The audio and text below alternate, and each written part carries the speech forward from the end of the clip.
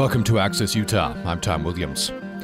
UPR reporter Melissa Allison's recent story is headlined, "Brown Lawns Popular in Blanding." Blanding is on a mesa with no nearby rivers. It depends almost entirely on snowmelt for its culinary and agricultural water supply.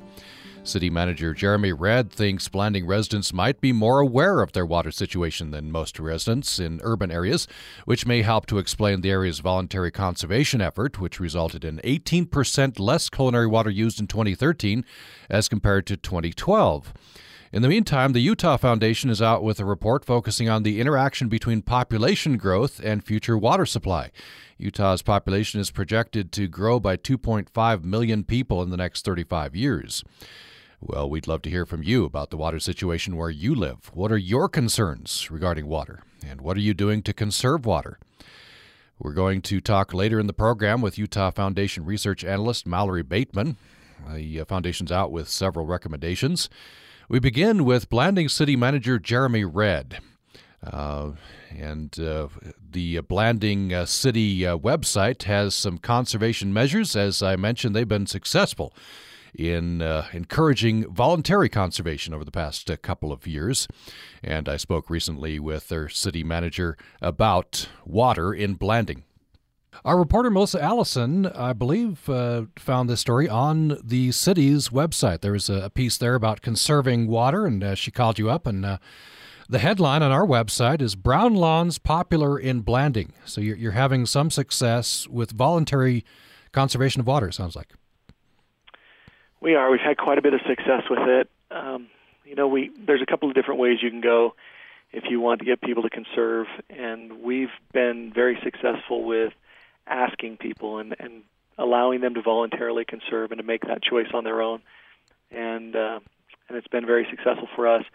Another way you could do it would be to, enforce that and have your law enforcement people out ticketing people who are using water in an unwise manner, or you can raise the rates to an astronomical level and force people to conserve that way. But we certainly wanted to start with trying, an approach where we just ask people to conserve, and it's been very successful for us, and I would hope that we don't have to do anything more than that. And you have been successful, right? You've indicated that water usage in 2013 water year was 18% less culinary water than 2012. That's correct. And really, I think, Allison asked me what one of the differences was, and I didn't have a really good answer for her then, but as I thought about it, one of the issues when I lived in different cities, when I lived in Salt Lake or when I lived in Provo, you don't think about where your water comes from. You just assume that you're going to turn on the faucet and water's going to be there. And that's somebody's job to provide that water for you. And if that water didn't come out, you'd have somebody's head because they weren't doing their job correctly. But I'm not sure everybody really understands where their water comes from and how it gets to their house. But in Blanding, we're not near a river. We're not near a great water source. So all of our water comes through snow. For the most part, we do have some wells that help supplement that, but that's just recent. So there's a long history of people in Blanding understanding where their water comes from, being very grateful for the water that they have, and they understand that it's a resource they have to conserve and be very careful with. So in Blanding, as I understand it, you're not near a river, and you do depend entirely on the snowmelt, I guess. Yeah, I would say on a decent snow year, we go 100% off of the snowmelt from the mountain. We're not, the closest river is, the Colorado River in Moab, which is 90 miles away, or San Juan River is at least 20 miles and it's downhill. So we're not going to be getting any water from rivers.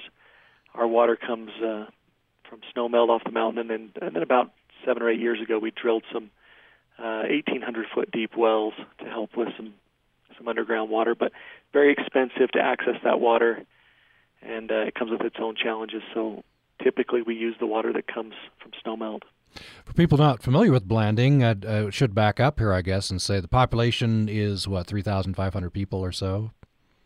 Yeah, approximately. Yeah, you're the biggest town in San Juan County, I believe. Yes. Yeah. Yes.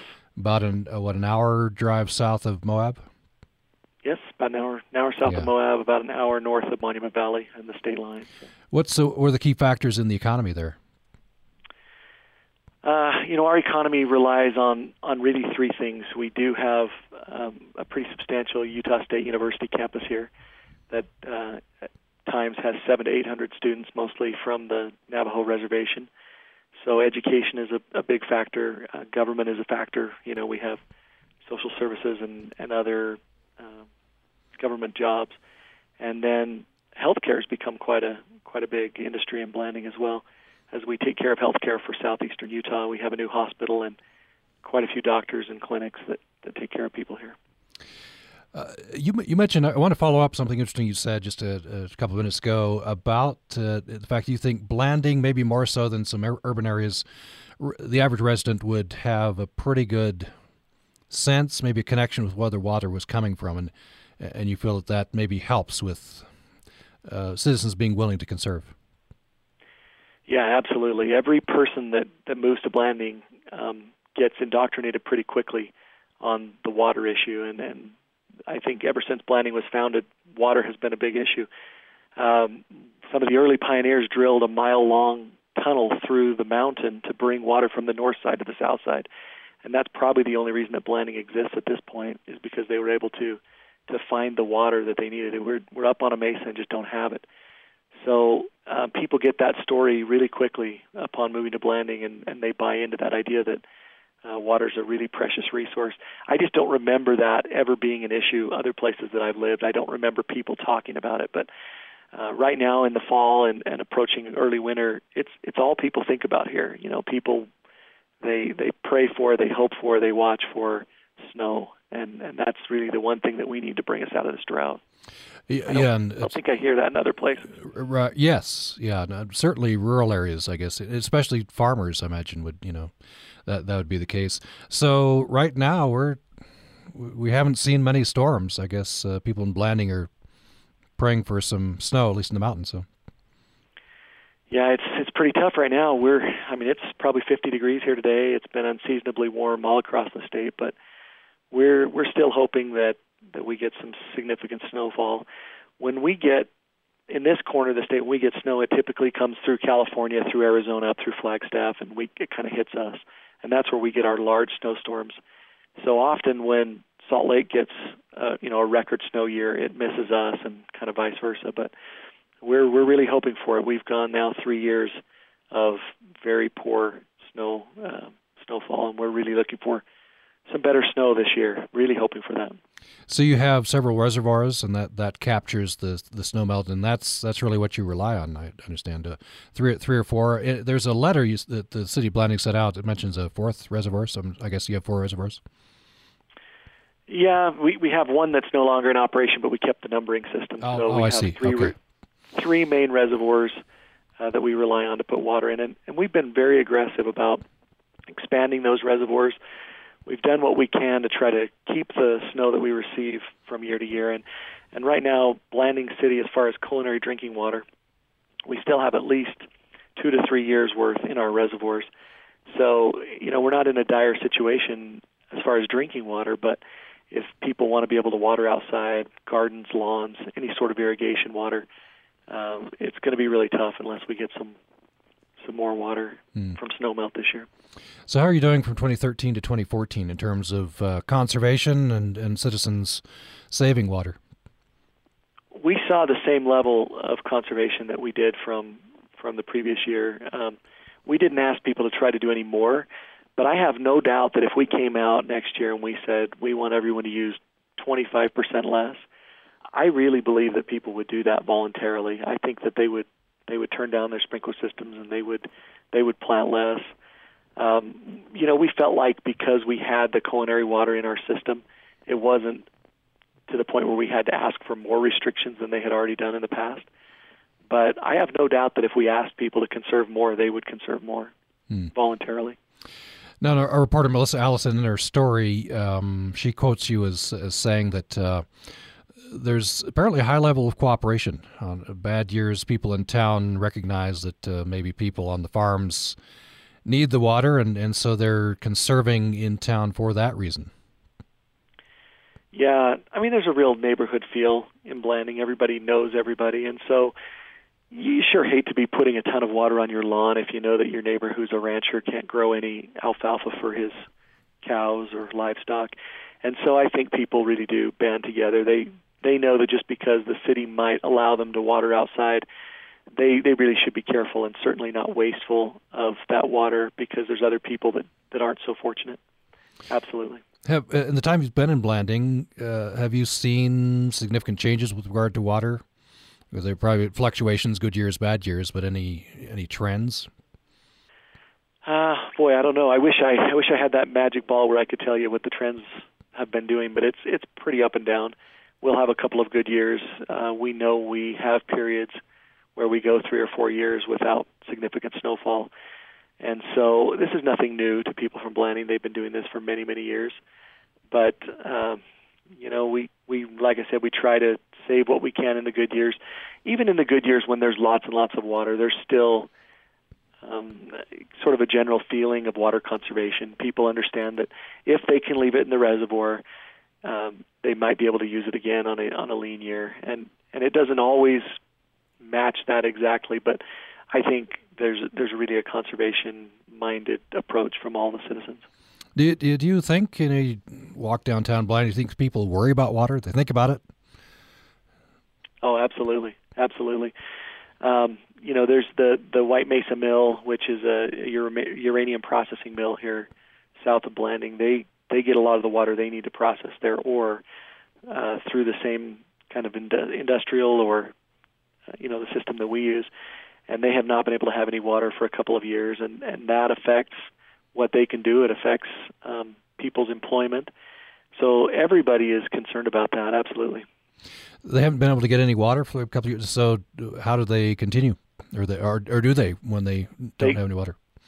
They haven't been able to get any from the city for the last 2 years. Okay. So what they've done is they have worked on their own processes. They're trying to recapture some of the water that they have down there. They've worked on some of their own deep wells so they can have water to operate. But luckily, the price of uranium has been down a little bit, so it hasn't been something they've been wanting to do tons of anyway. So. Now, is that, I don't know, just the process that controversial in town, or is it just seen as a source of jobs? No, it's not terribly controversial. No, people in Blanding are very pleased with that. Yeah. Now, this letter that went out from the city giving hints on water conservation, I guess, could be something that all of us could, follow. And in fact, you have a link to conservewater.utah.gov. I wonder if you could talk a little bit about that. What are you advising people in Blanding to do in terms of conserving water? Well, we've come up with quite a few ways. It was a little while ago that I sent that out, so I'm not looking at it right now. But we're always trying to get people to look at how they use their water and use it in a wiser fashion. We ask people not to, for instance, spray off their sidewalks, or we like people to, if they're going to wash their car, wash it on the lawn so that you can get dual purpose out of that water. We've had people do all kinds of things. Not that we've suggested it, but we've had people take their bath water and pour it on their lawn. We've had people do the same thing with their dishwater. I think it's just generally when people look at their water usage, make sure that the outside watering that you're doing is beneficial to plants. It's not going on sidewalks. It's not ending up in the gutter and in the storm drain system. It's being of some benefit to your plants or your animals, and it's not being wasteful with that water. It looks like a lot of these tips are taking what people would normally just do with water and just trying to tweak that. For example, change your lawnmower to 3-inch clipping height. Just cut your grass higher. Mm-hmm. Not radical changes, and I guess in that way, gradual changes, people can follow that. Yeah, we've never advised anybody does anything radical. I mean, we want people to be able to use water and feel like they have a good quality of life. But we do want people to think about ways that even they can conserve a little bit of water. If you leave your grass clippings higher, then it shades the lawn and allows your water to stay in the soil longer. And I think all of those tips I got off of the Utah Water Conservation website. So that's a good resource for people that want to learn how to conserve. Finally, you mentioned earlier one of the there are a lot of ways that you can, I guess, force people to conserve. One of those might be to charge a very high price for water, and some say there ought to be high price to charge. People ought to feel the true cost of this resource. I'm hearing that Blanding doesn't want to go in that direction, and I suppose if you can get people to conserve voluntarily, that's certainly the way to go. I wonder what you think about the price, and maybe the price ought to be higher just to reflect the true cost. Well, I don't disagree with that. I think in Utah I would say we have subsidized water pretty much across the board. And in Blanding, certainly that's the case. But it's a real balancing act between quality of life and allowing people to have some of the things that they've had in the past and that they feel like makes their life worthwhile. And also making people pay for what they're actually using. It's important, and we've done rate increases. I'm not going to tell you we haven't. When we turned on and we pumped our deep wells, we have to be able to recover the cost of that pumping. But you want to try to keep water. It's a basic necessity of life. You'd sure hate to price anybody out of being able to enjoy water, and have it and use it in the way that they want to. But at some point, I am really opposed to going around and ticketing people for using water in the day, for instance, or some of those other measures. I guess at the end of the day, if somebody would prefer to buy water for a higher rate and forego a vacation, we ought to allow them the opportunity to do that, and then those who value the water will be able to use it. But I sure would hate to see it get to a point where people that were on a modest or fixed income couldn't use water in a responsible manner. We are down to just about the end of our conversation here. I notice on the website blandingutah.org is kind of you have a slogan, Base Camp to Adventure. My guest yesterday on the program, I asked him where some places were on the Colorado Plateau that he would recommend. One of those was Cedar Mesa, which I notice is on the list here. So I'll just give you a chance to plug Blanding area. Why should people come there and visit? Yeah, I got to tell you, that's a good question. I'm glad you asked. Blanding, I believe, and I'm a little bit biased, but this is an undiscovered part of Utah that I think people will be very pleased to discover it. And I guess I'm wanting them to do that, although we sure would hate to be overrun. But Cedar Mesa Natural Bridges National Monument is fantastic. Like I said, we're halfway between Arches and Monument Valley. Cedar Mesa has one of the largest concentration of Native American ruins in the world, and it's fantastic. And these are some places that have not yet been discovered certainly by Utah tourists. I think we get a lot more tourists from outside the area and even outside of the country. But it's being discovered a little bit at a time, and it's a fantastic place to come and get away from maybe the crowds and the Moab adventure that is a little bit more commercialized now, and maybe get back to what Moab used to be 20, 30 years ago. But you can certainly get lost and feel like you're on your own here. So, well, it's been a pleasure. Jeremy Redd is city manager for the city of Blanding. Thank you so much. Thank you. Appreciate it. You're listening to Access Utah. My thanks to Jeremy Redd there. And we heard some issues which are specific to Blanding, but certainly can be extrapolated out to the entire West and Utah, certainly. And the Utah Foundation is out with a report released in the fall on water, specifically with regard to growth. Focusing on the interaction between population growth and future of water supply. Utah's population is projected to grow by 2.5 million people in the next 35 years. The report starts out, I guess it's always good to go to movies, and the report quotes the movie Chinatown, which, of course, if you remember, is about water. The quote, either you bring the water to L.A. or you bring L.A. to the water. You could say that about Utah. There's some recommendations there. We will expand this discussion to all of Utah, and we'll bring in Utah Foundation research analyst Mallory Bateman following this break. Programming on Utah Public Radio is made possible in part by our members and Crumb Brothers Artisan Bread, located at 300 South and 300 West in Logan, featuring croque madame topped with egg, Swiss cheese cream, ham broiled atop a thick slice of sourdough. Breakfast menu at crumbbrothers.com. listening to the strange sounds of singing sands in the Mojave Desert. Well, it sounds a bit like someone playing the tuba badly as you walk along, so you can actually hear your footsteps making this weird sort of bop, bop, bop, bop sound. Silly sand and other unusual sounds. I'm Steve Kerwood, and that's next time on Living on Earth from PRI. Wednesday morning at 10 on Utah Public Radio.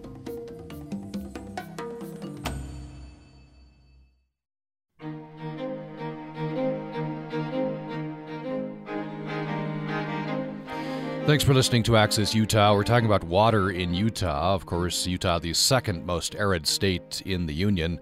Water is, I think, always an important topic.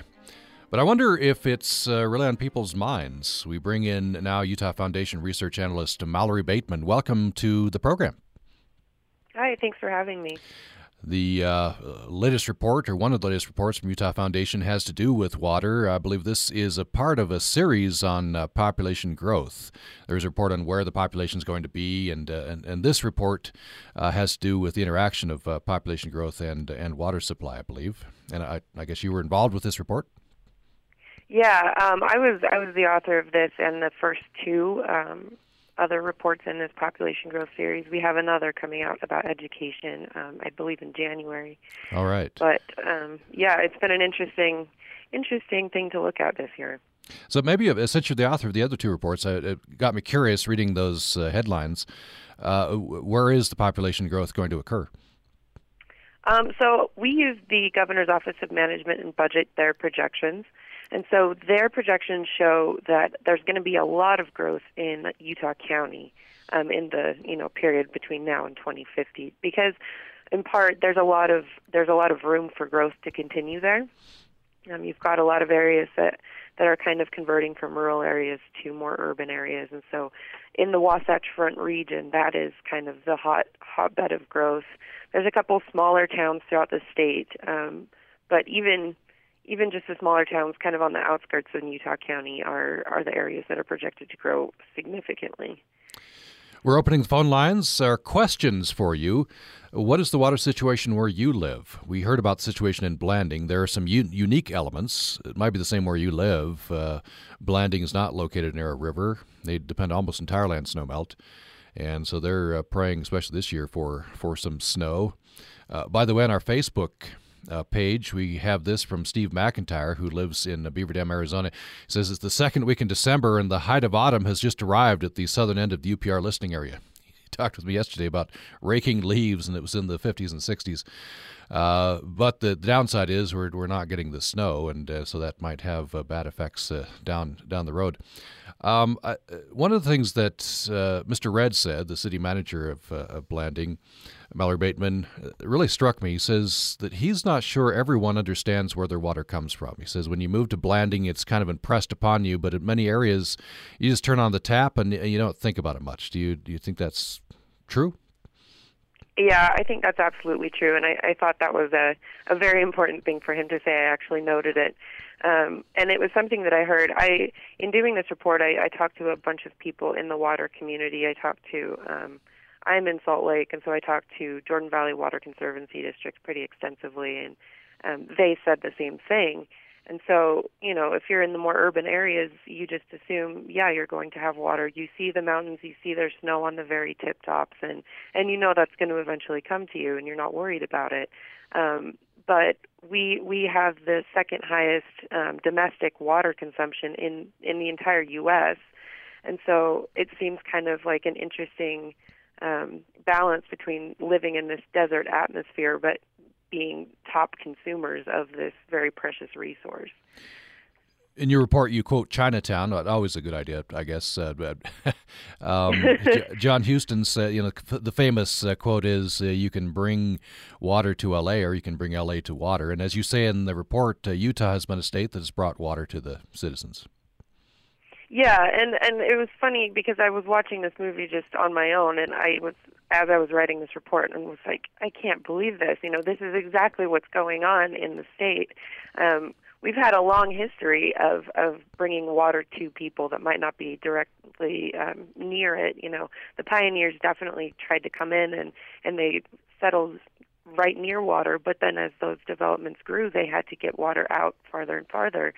And so it seems like if we're going to have this big population growth, I mean, it's something that we've seen before. Our population has grown significantly since the 1970s. I think we've almost tripled between 1970 and now. But, you know, if you're in the Wasatch Front, you can see that spatially we're a little restricted. You know, there's not that much room for more people. And so I think hopefully, at least I am thinking, you know, are we going to keep spreading farther and farther out to places where it might be more difficult to convey water, or are we going to try to keep people, you know, closer to those water sources? I think it was great to hear that in Blanding, you know, people are aware that water is that precious resource, and it is a challenge to get it to them.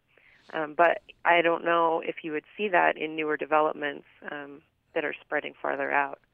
And another factor, apparently, in Blanding, it's a small community. Everybody knows everybody else, probably. There's a spirit of cooperation, and so Mr. Red said, if you feel like your neighbor who's a farmer needs the water, you're more willing to conserve in town. I don't know. We may need that spirit of cooperation statewide. Yeah, and it's an interesting thing because there are a lot of efforts. As he mentioned, that conservewater.utah.gov. There's some educational efforts. There's the Slow the Flow campaign that I remember growing up with that campaign. So to me, this is kind of well, of course you want to, you know, turn off the tap and you don't want your water running constantly. But I don't know how you would develop kind of that statewide community without something kind of huge happening. You know, we're seeing the crazy drought in California, and I hope that would kind of raise people's awareness. You wouldn't want something like that to happen here, but I feel like sometimes it takes a kind of a big event for people to really recognize the scarcity of a resource. But one of the things Mr. Red said is he would hate to see mandatory controls on water, but that might be the way Utah will have to go. That's one of the things I think you looked at is mandatory controls. We didn't look extensively at mandatory controls. We looked at more kind of more focused conservation efforts. There are a lot of great things out there, but I think a lot of people don't know that those resources are available to them.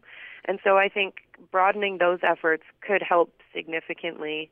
And, you know, at all of the water conservation districts, at least the big major five, they have some kind of garden or educational facility where you can go and see, you know, this is the best way to water my lawn, or these are plants that are good for my area.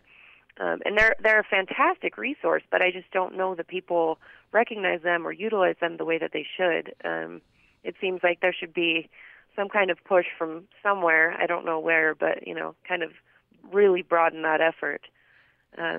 We didn't try to push anything mandatory, but I think making people more aware of what they are using, and addressing the fact that, you know, we do live in a desert. We're all aware of that. So let's be aware of what we're using and how we're using it. Yeah, it was this letter that went out from the city of Blanding leans on conservewater.utah.gov, and there's some great tips. You know, some of these I hadn't even thought of. One is a tip to when you walk across your lawn and you leave footprints, it's time to water. That's when, you know, some very simple things. Change your lawnmower to 3-inch clipping height, which I mentioned in the interview with Mr. Red as well. So I just want to plug that again. That's conservewater.utah.gov. Another great site is associated with Utah State University Extension, and that's Utah Water Watch. There are many resources.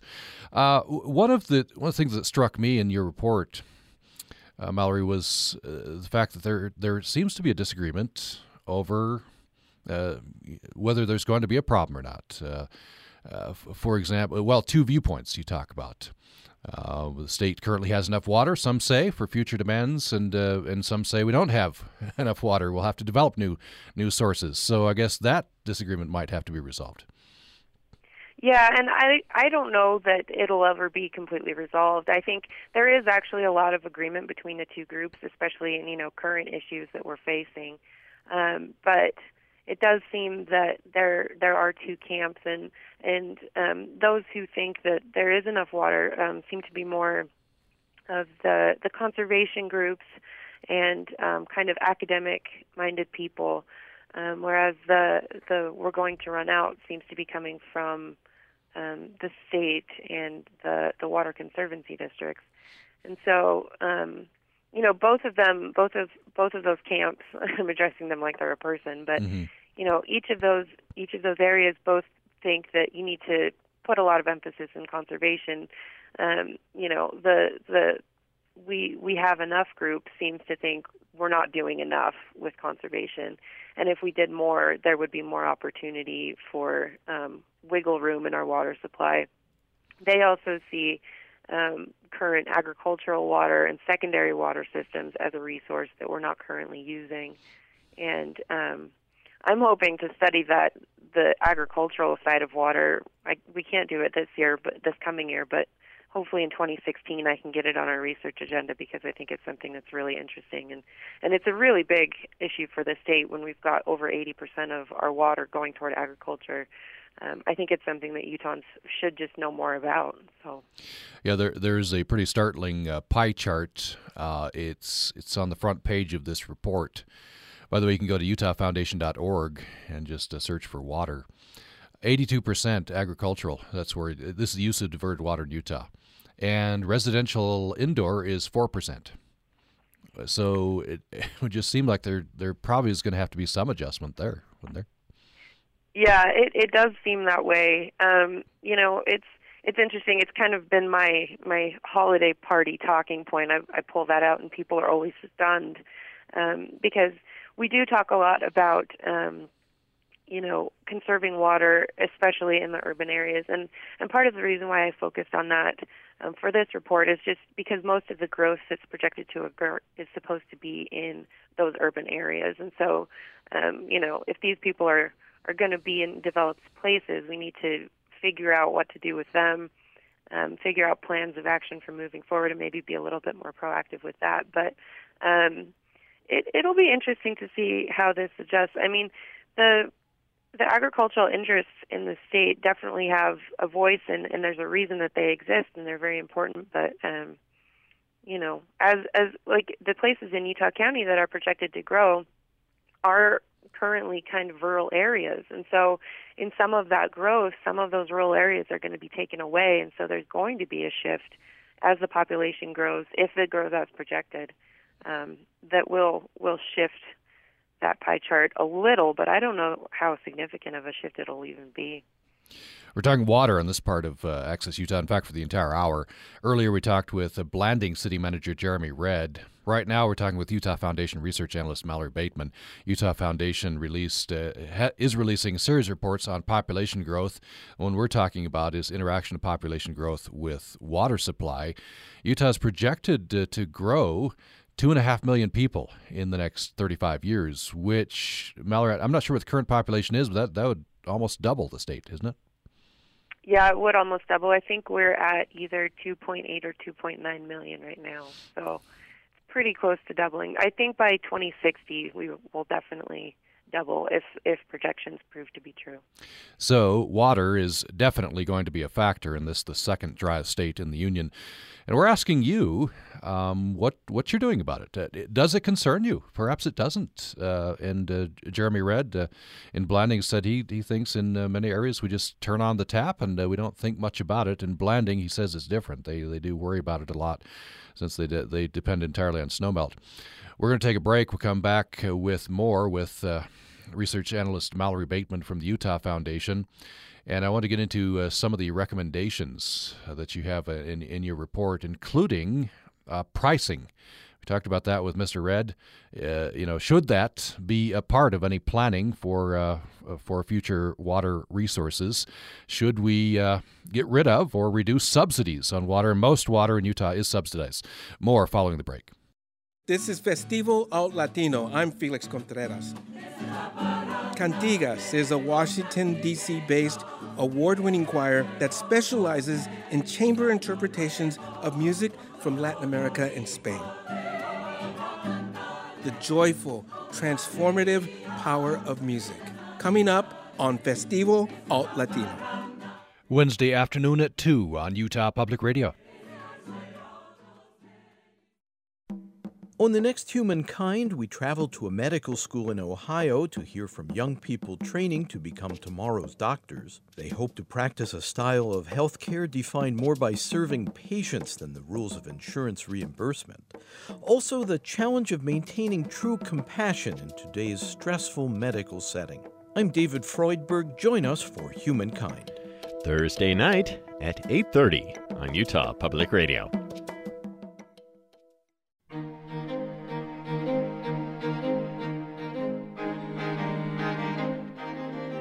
What's the water situation where you live? We have the phone lines open. We'd love to hear about your situation.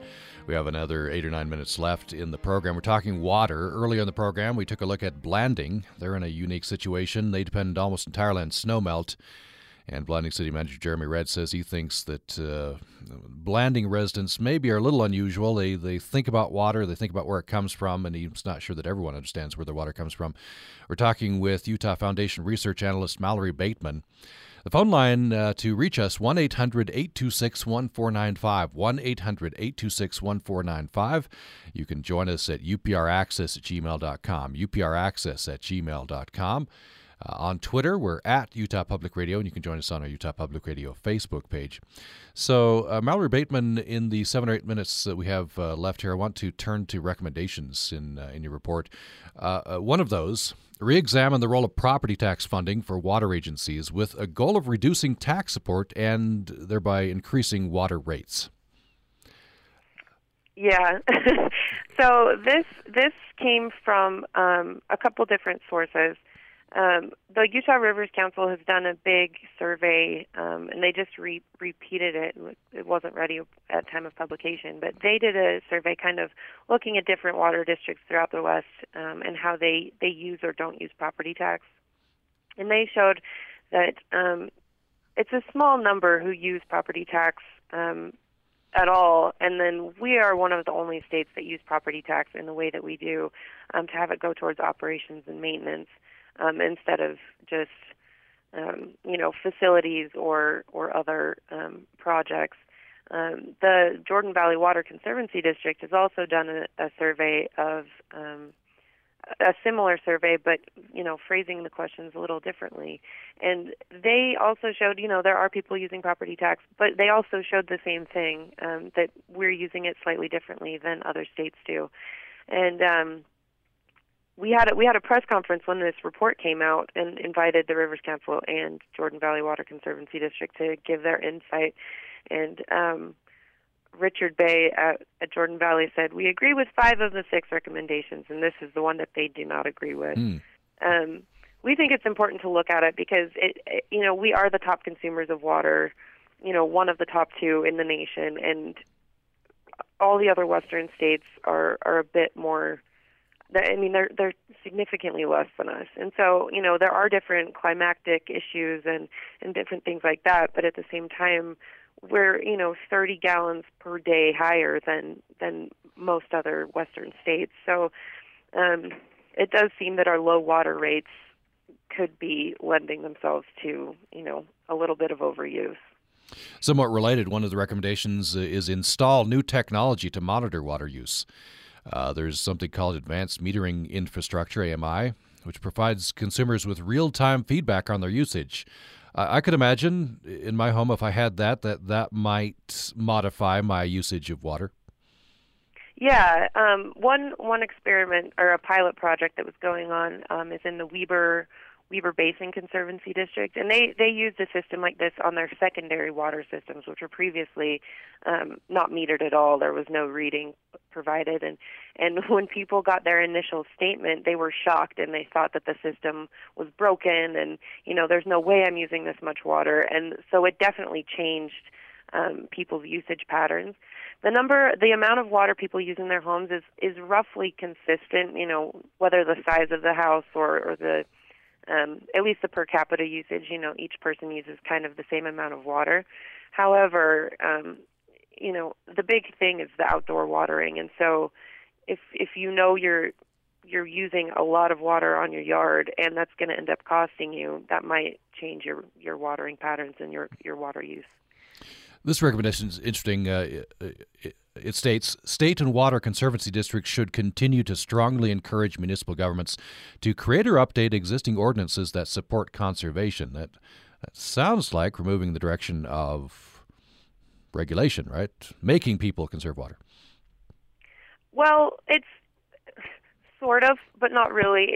It's removing those regulations saying you have to have this type of grass, which might not be native to Utah, or different regulations like that. There are a lot of old, zoning regulations or city code that just don't really make sense with what we know about water today.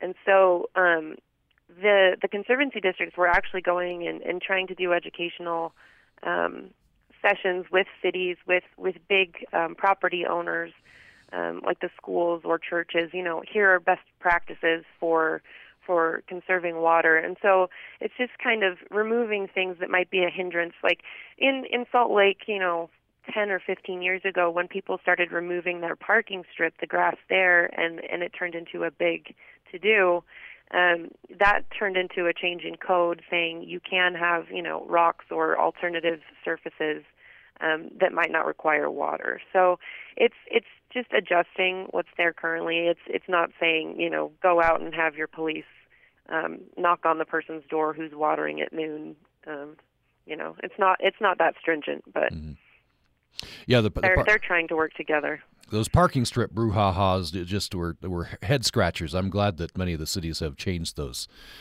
laws, because it seems like it's in all our best interest for people to xeriscape their parking strip if they want to.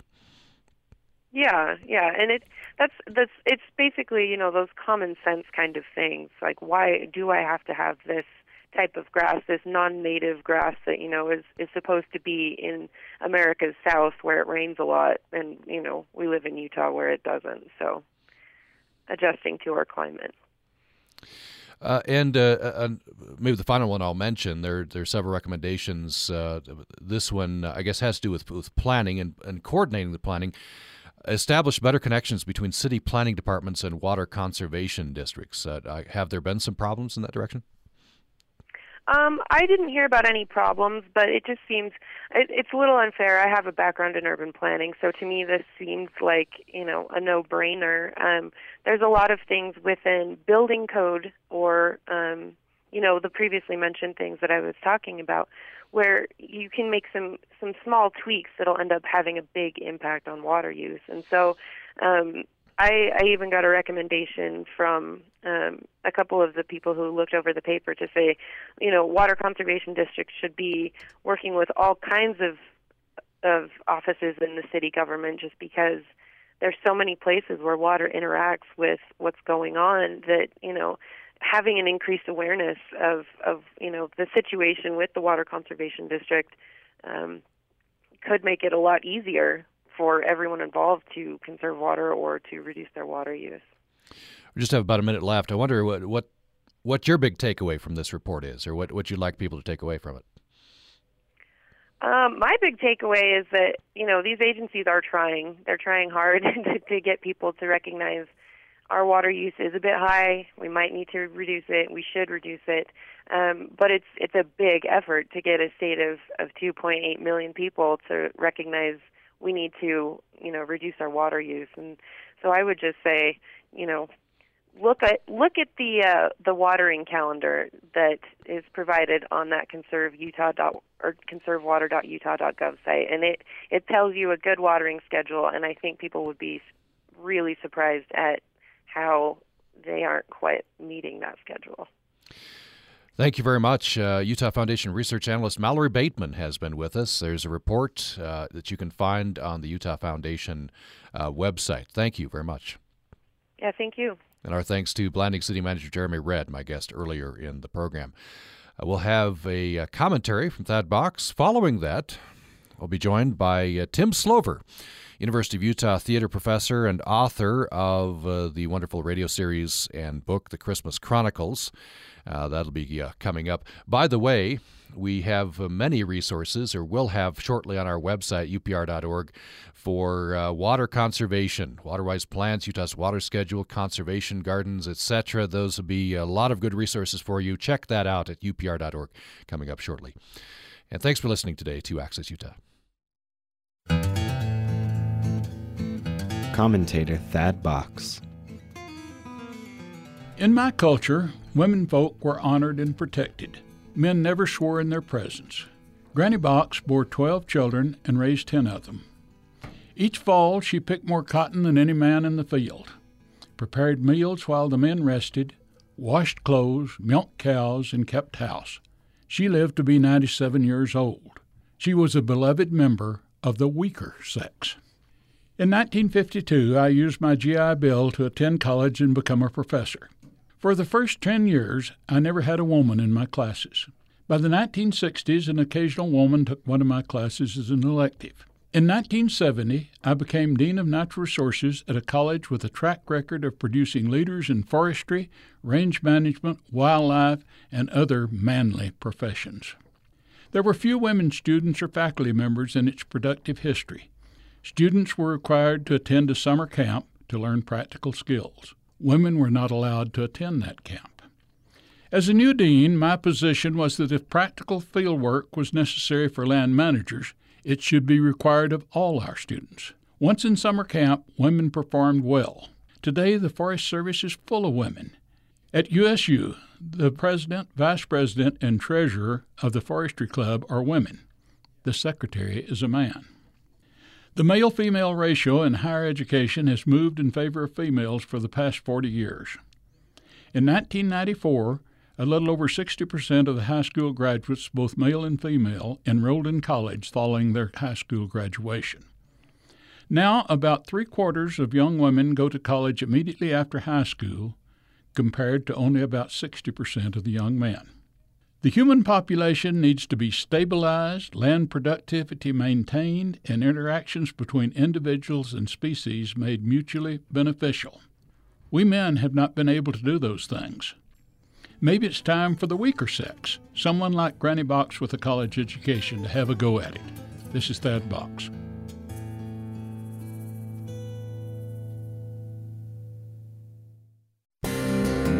Access Utah is a production of Utah Public Radio.